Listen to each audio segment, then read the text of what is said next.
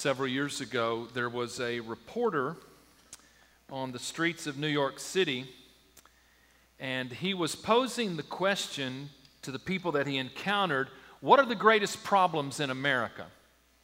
And kind of envisioned he had a clipboard, and as people would give their answers, he would write down the answer, whatever they would give. What is the greatest problem in America?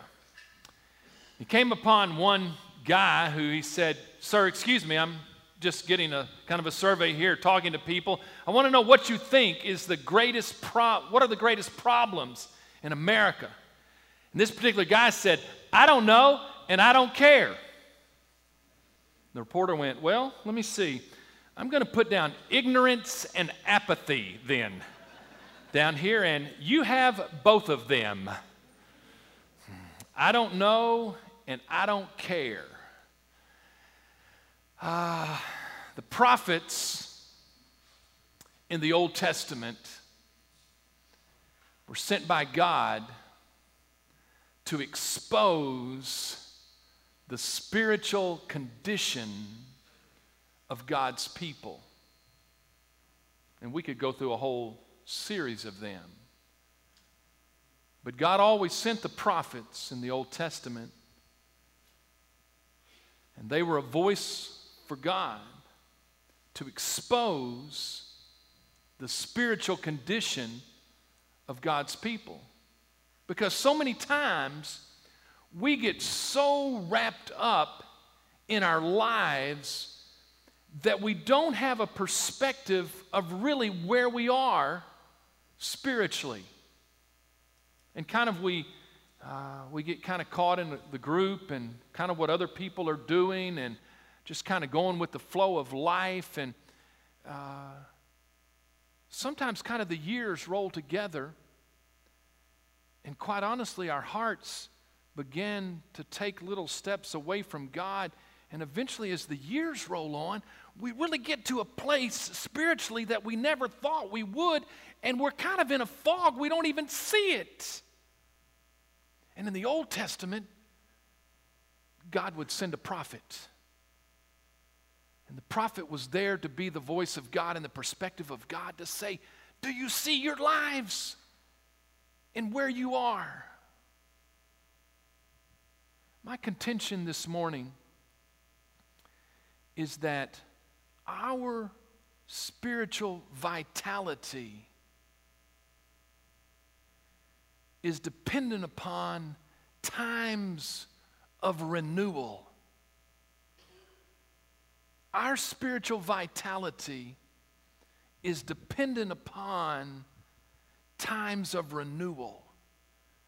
There have to be times where we step back and we allow God to evaluate our lives and to shine a light and say, really, where am I spiritually? Because so many times, just like the people in the Bible, we take little steps away from God. And sometimes those steps go on for years, and all of a sudden we end up at a place where, quite honestly, if we were very realistic about it, we'd say, how did I get there?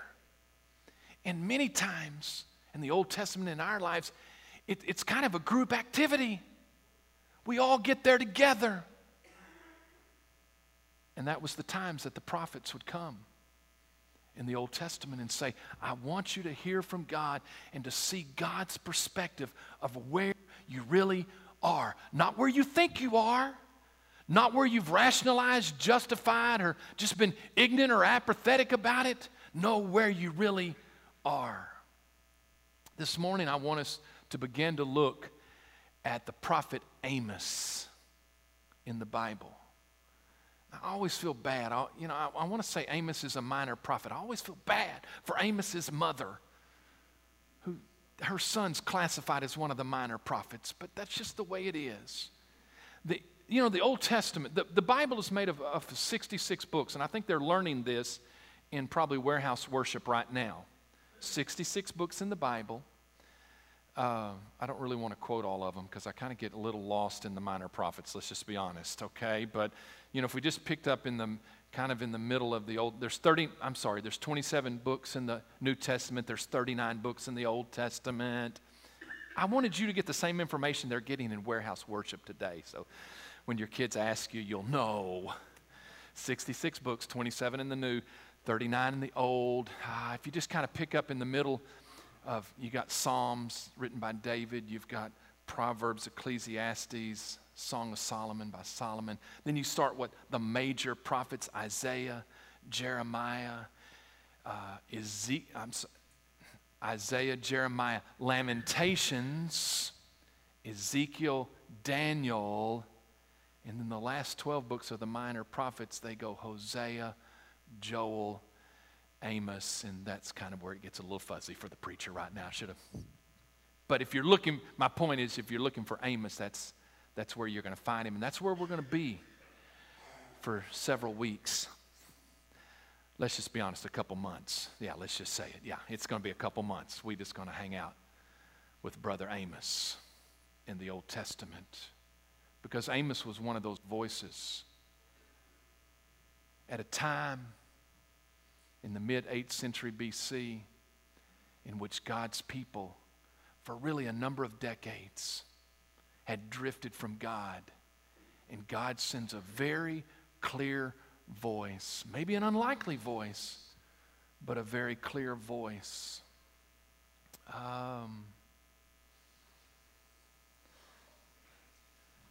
If I want to read the biographical little sections of Amos today, and I just want to lay some groundwork today so that you kind of know who Amos is and where he was coming from and why God chose him and why he's a prophet. There's really only two little biographical sections to Amos, and I want to look at those this morning and talk about what it teaches us. Amos chapter 1, verse 1 and 2. Now, you know what I'm doing in my Bible? I'm putting my little ribbon right there. That's Amos, If you got the little thumb tags, you can also find, Amos there. But if you just put your little ribbon there, I'm just saying, camp out. It'll be really hot. It may be July before we get out of Amos, all right. And then I'll start the series on hell when we're in July and August. Anyhow, it'll be very appropriate. We're going to have the deacons turn on the heaters in the sanctuary just to simulate. No, that's not it. Amos chapter 1. Notice what we see biographically about Amos. It says, the words of Amos, who was among the sheep breeders of Tekoa, which he saw concerning Israel in the days of Uzziah, king of Judah, and in the days of Jeroboam, the son of Joash, king of Israel, 2 years before the earthquake. And he said, the Lord roars from Zion and utters his voice from Jerusalem. The pastures of the shepherds mourn, and the top of Carmel withers. So that has some biographical information, and then has somewhat of a summary or an opening statement of what his prophecy was. If you flip over, you can either look on the screens or if you're in your Bibles in chapter 7 of Amos. Only one other biographical narrative kind of section to Amos, and there's 9 chapters in Amos, you'll notice that. But chapter 7, verse 10, it says, then Amaziah, the priest of Bethel, sent to Jeroboam, king of Israel, saying, Amos has conspired against you in the midst of the house of Israel. The land is not able to bear all his words. For thus Amos has said, Jeroboam shall die by the sword, and Israel shall surely be put away, and Israel shall surely be led away captive from their own land. Then Amaziah said to Amos, go, you seer, flee to the land of Judah, there eat bread, and there prophesy. But never again prophesy at Bethel, for it is the king's sanctuary, and it is the royal residence. Then Amos answered and said to Amaziah, I was no prophet, nor was I a son of a prophet, but I was a sheep breeder and a tender of sycamore fruit. Then the Lord took me as I followed the flock, and the Lord said to me, Go, prophesy to my people of Israel. I love that statement. We're going to come to it here in just a minute. I am no prophet. I was not a prophet, and my daddy wasn't a prophet. You've got me pegged all wrong. You know, through the years, people have said to me, when they find out I'm a preacher, they'll say to me, and they'll say, oh, so your daddy was a preacher. I was thinking, no, my daddy was a deacon. He wasn't a preacher. Oh.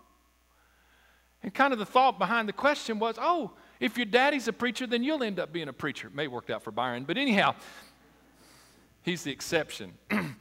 But I always think of Amos when I hear that. It's like they're kind of pigeonholing Amos and saying, oh, well, we kind of got you figured out. We know what you are as a prophet. And he goes, no, you got this all wrong. I was not a prophet, and my daddy was not a prophet. God called me from what I was doing to proclaim this message to you, which I think gives a certain amount of weight to it. I wanted you to see a map. Can we show our map of the divided kingdom? And I want to refer to this here in just a minute. But I want you to visually get who Amos is and where he's at and what he's got going on. And Amos, when you begin to put together his story, a sheep breeder of Tekoa and a tender of sycamore fruit, the first thing you need to understand about Amos is he was an outdoorsman. He was a country boy. Amen? That's the best way I can put it in East Texas. Amos was a country boy, David Shaw. That song that you had to play for me in the Amsterdam airport about just give me a little land outside the gates or something. I don't know. Do you want to sing a few bars of that? That's all right. I don't know what. Yeah, anyhow. Some crazy things happen on the trip to Africa and back. You talk about a lot of things. Amos was just a country boy. He says in chapter 1 and in chapter 7 that he was a breeder of sheep. And actually it's a word that's used in other places, one other place in the scripture to talk about the king of Moab. And it is a word that is used of someone who raises sheep that are a specific kind of sheep that are prized for their particular wool. Okay, so he was not just a sheep herder.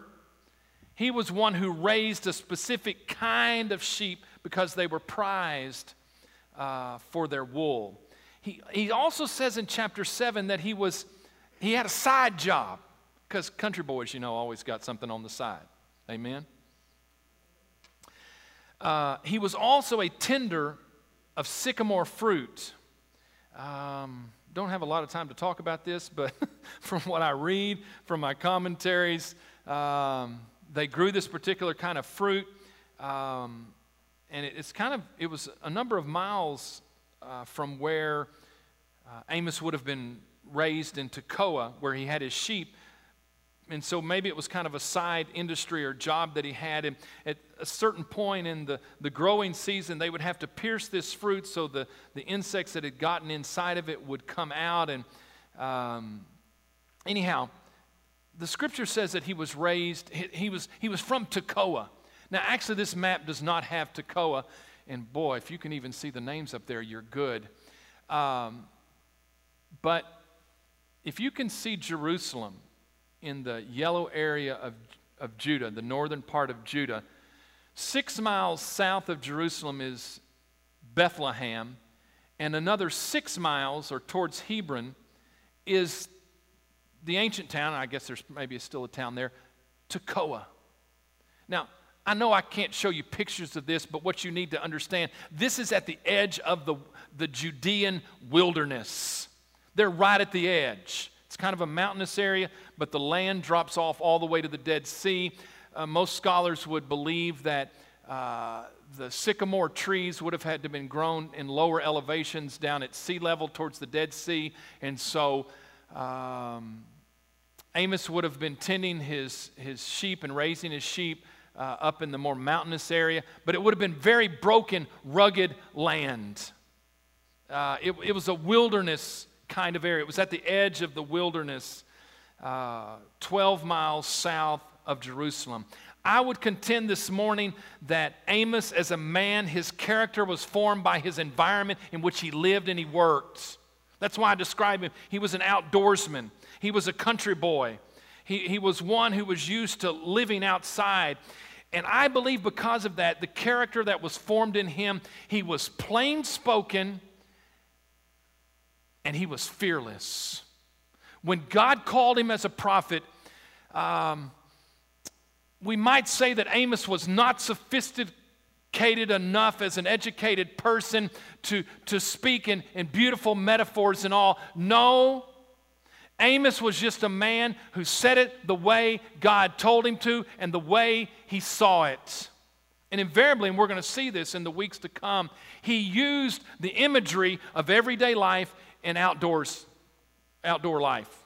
There were things, there were imagery. I want you to see some of this so you begin to get a picture of who Amos was. I'm going to read some of this.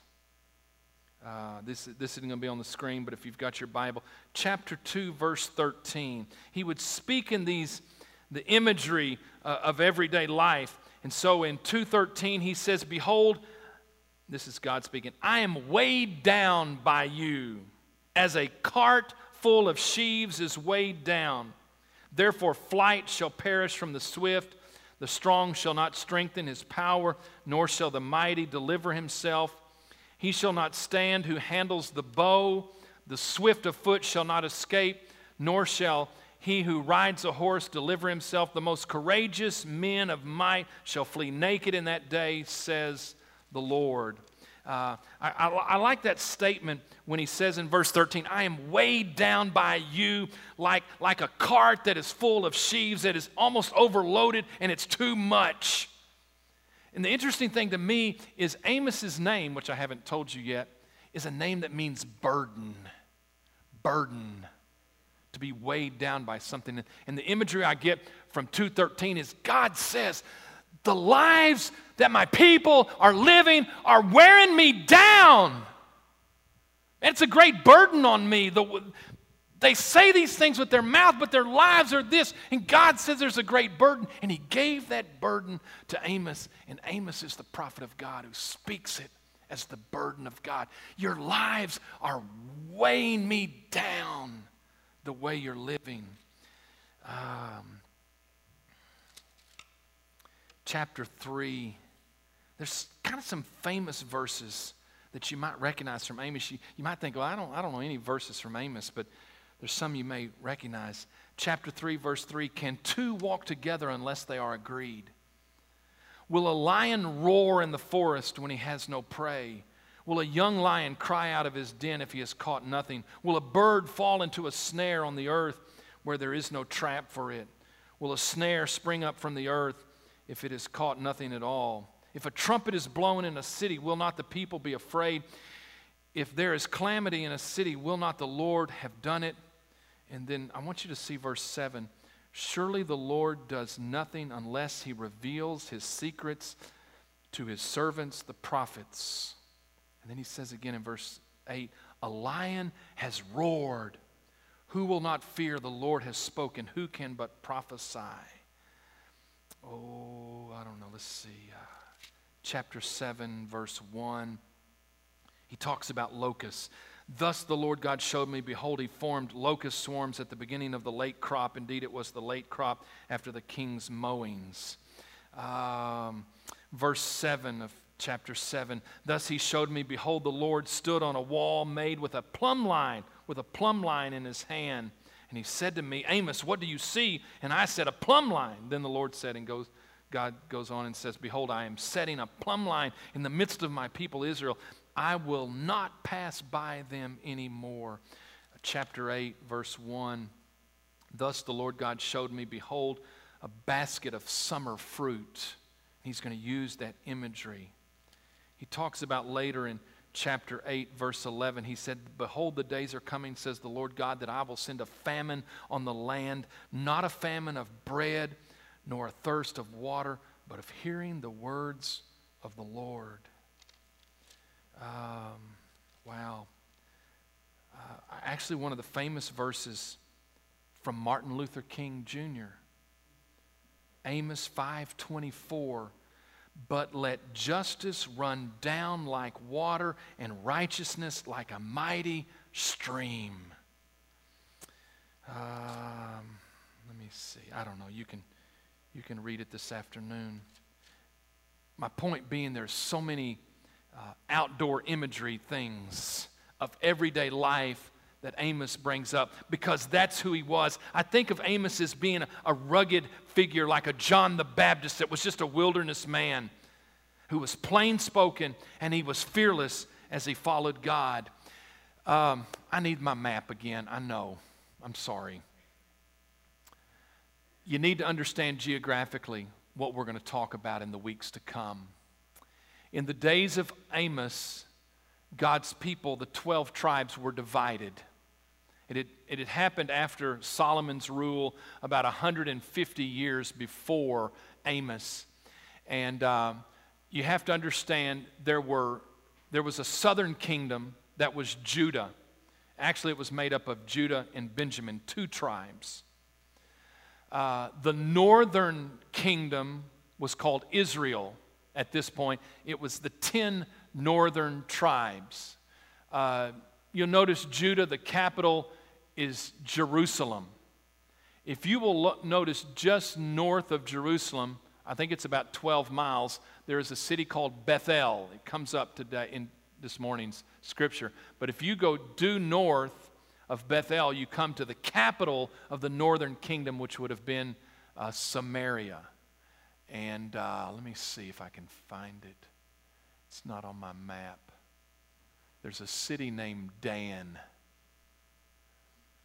Named after Dan Townsend, actually. Not really. No. No, there's a northern city named Dan, and I'm supposed to know where that is. I had a test on that about 35 years ago in seminary, but I just can't remember where Dan is. Okay, you can look it up on your map. But here's what you need to understand. In the days in which God called Amos, things were really good. The kingdom was divided. The southern kingdom of Judah, the northern kingdom of Israel. Now, they were divided politically, militarily, and in every other way. But for both of those kingdoms, for several decades, things had been good. There was political peace in the surrounding areas. And because of that, then there was economic prosperity. Hear what I'm saying to you this morning. And for several days, in fact, the kings that are mentioned in Amos 1:1, Uzziah, who is the king of Judah, and Jeroboam, who is actually Jeroboam the second of the northern kingdom of Israel. Both of these kings reigned for decades. And so there was stability, there was peace, and there was prosperity. And you say, times were good in so many ways, except invariably, what happens in those times, when times are good, the hearts of the people strayed from God. And it went on for year after year after year until really they got further away from God than they could have ever imagined. And that's the reason God sends the prophet. Amos was not only an outdoorsman. It's very important you understand this morning. I think because of that, Amos was an outsider. You have to ask the question. I have to ask the question, why Amos? He's breeding sheep in the Judean wilderness, and he's got the side job of tending the sycamore fruit. Why, of all people? And the only answer I can come up with is because in that day, when everybody seemed to be on the same page and the powers that be were all flowing in the same way, God needed a voice of an outsider. And what I want you to understand, in the days of prosperity and political peace, as their hearts drifted away from God, and basically it was a group activity, and the powers that be were all on the same page, and it seemed like everybody was flowing in the same direction, God needed somebody who was not a part of that. He was an outsider. He was simply tending his sheep and his trees in the wilderness, and he was not wrapped up, I believe, so much in the flow of what life was about and the direction they were heading. God needed the voice of an outsider. We might ask, why Amos? We'd have to ask the question, why not Amos? He was the guy that, he's going to say when his hand is slapped and he's saying, Bud, you can't be talking like that anymore in this place. He's going to say to them, I want you to know, I am not a prophet, nor am I the son of a prophet.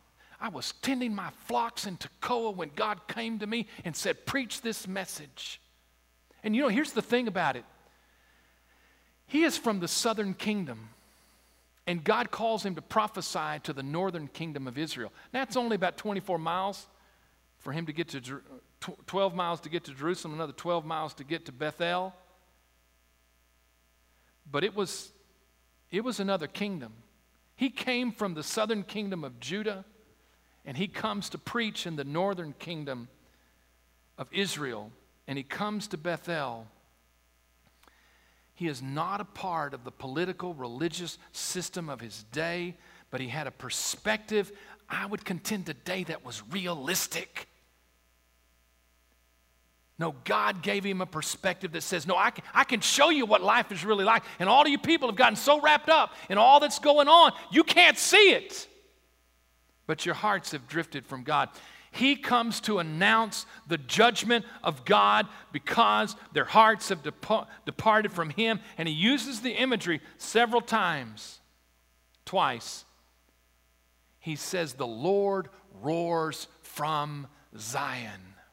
And as a wilderness man, he knew the lions. He's basically from the same area that King David, the shepherd boy, was from. And I've never heard, I guess, live a lion roar. But when a lion roars, he is announcing his presence and his power, and he is about to say, I'm about to take care of some business. I want you to know I'm large and I'm in charge. And when Amos had heard that in the wilderness, and when he had to put a picture to it, he said, the Lord reigned. He roars from Zion, from Jerusalem. God has come to announce that he will no longer put up with the lives that you have lived. He has come to clean house. He cannot endure it anymore. The scripture says, or Amos says, that it was 2 years before the earthquake. Now, I'm just trying to help you put this into perspective this morning. With some specificity, we can date that earthquake in 760 BC. Now, not all scholars would agree with that, which means that Amos preached in the year 762. In fact, he doesn't say in the years before the earthquake. He says 2 years before the earthquake. I would contend this morning that Amos's little slice of prophetic ministry lasted about this long because of what happens in chapter 7 when they go, no, the land can't listen to this anymore. You got to go. You all up in our business. No, we ain't going to deal with this no more. 762. I need you to have that date in your brain, 762. The other significant date that you need to understand is in 722. 40 years after Amos prophesies, the Assyrian kingdom comes and takes over the 10 tribes of Israel. The judgment of God comes. But you know what that says to me? God gave them 40 years. In His mercy, He said, no, He doesn't say it. There's another famous verse. You didn't even, chapter 4, verse 12, the verse in the Bible that says, prepare to meet your God, O Israel. And we're going to look at that sometime. And the prophet said, return, return, return, return. Oh, but you're not going to return. And you know what his message was? Then if you're not going to return, then prepare to meet your God, because God's coming to you. Because God can only put up with your sins so long. And so he prophesies in 762. In 722, Samaria falls and the judgment of God comes. The lion roared, but eventually the lion pounced and took his prey. It was over. You see in that chapter, those chapter 7 verses that we read, 10 through 15, the response. The powers that be. Amaziah the priest at Bethel. I told you about Bethel and Dan earlier because what we see is 150 years before this, when the northern tribes divided from the southern tribes after the reign of Solomon. All of a sudden they divided themselves and they cut themselves off from Jerusalem, the place of worship. What did they do?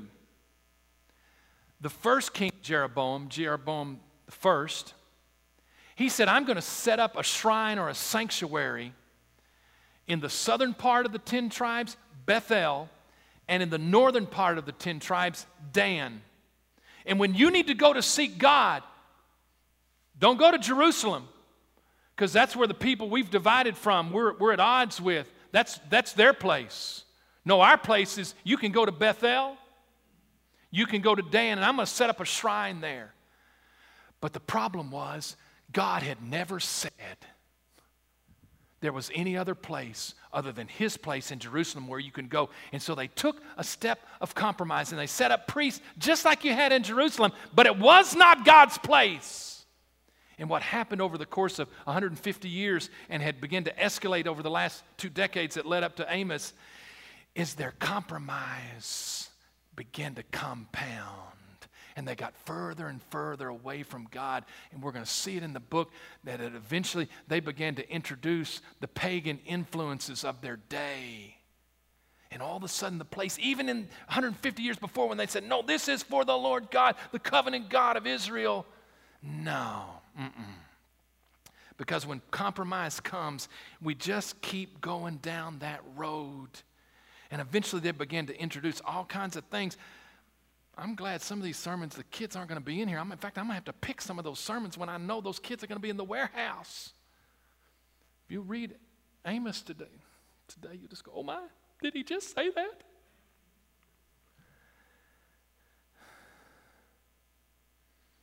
Amaziah the priest, he sends word to the king, Jeroboam. Amos has conspired against you. He's announced that you're going to die and we're going to be carried off into captivity, and the land cannot bear his words anymore. And he tells Amos, you need to get your business and get out of here.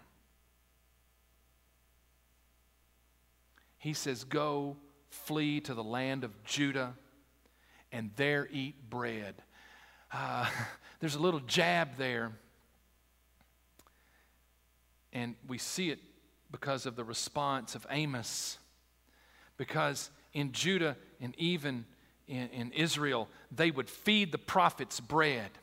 And the society, the government, whatever you want to say, would all take care of them. And And he was saying, you think we're going to feed you bread and we're going to take care of you as a prophet of God? You got another thing. You need to go back to Judah and let them feed you. And that's when Amos goes, no, I'm not a part of the religious order here. I'm not a prophet. My daddy's not a prophet. I wasn't raised in that community, and you can see that throughout the Old Testament. There were communities, there were guilds of the prophets. Amos says, no, that's not me. I was a breeder of sheep and a tender of sycamore fruit when God called me. Don't think I'm a part of that. Don't think somebody's supporting me and feeding me bread and they've sent me up here to tell you this message. No, that's not what this is about at all. Amaziah was telling him, he told him, he said, never again prophesy at Bethel, for it is the king's sanctuary and it is the royal residence. And he was saying, you know what he was saying? The king runs this place. And what was Amos there to announce? God runs this place. In fact, the very words of the priest out of his mouth indicted them for where they were in their religious, because the religion and the politics had all got mixed up. And it was all tied together. And it was all politically, economically, and in every other way expedient for those who went along. Man, there's a statement that Amos makes at one point. He says, in that day the prudent will just keep their mouth shut. It's better just not to say anything, because you're just going to get in trouble, because everybody's on the same page and it's all mixed up and they all head in the same direction. And Amos comes, the wilderness man, to that place and said, the lion roars and God's not going to put up with this anymore. And they said, you need to get your business and you need to get out of town before we do something bad to you. And I think that was the window. Amos went and he preached his sermons that we're going to look at, and then he flees. I think of Amos much like the apostles in Jesus' day. Fishermen, men of everyday life, not the people in the powers that be. No. I think of the words of Paul that he says in 1 Corinthians 1. And he says, for you see your calling, brethren, that not many wise according to the flesh, not many mighty, not many noble are called, but God has chosen the foolish things of the world to put to shame the wise. And God has chosen the weak things of the world to put to shame the things which are mighty.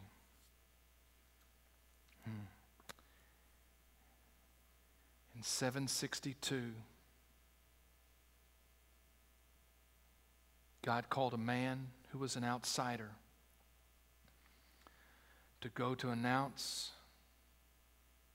to some of his people, God's about to bring his judgment. He's not going to put up with this much longer.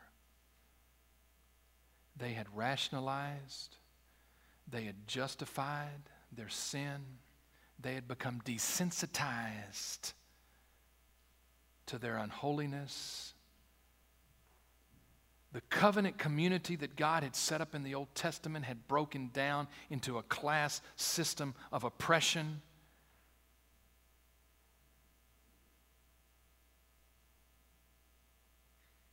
And God sends word through the prophet Amos that the lion roars from Zion. And God has announced his presence and his power. And he begins, we're going to see it in the weeks to come, the standards of holiness. And so when I thought about how do I summarize Amos's message, it is the statement, get real, get right. Amos was a voice of reality. No, this is the way it really is if you're going to take assessment of your spiritual vitality, your spiritual condition. And you either line up with God's standards of righteousness, or God in time as a righteous God will bring the effects of our sin. God is a holy, righteous God. Yes, He is gracious. He is loving. He is forgiving. But you cannot presume upon the grace of God to say, oh, I can live any way I want to. And God's not going to do anything about it. No. God doesn't play that game. There comes a time when the lion roars from Zion. And my contention to you in these days is that our spiritual vitality is dependent upon times of renewal, that we take assessment of where we are and who God is. And we have to get real, and we have to get right, or all we can expect is for God to bring the consequences of our sin. Amen? Amen. If you would stand with me this morning.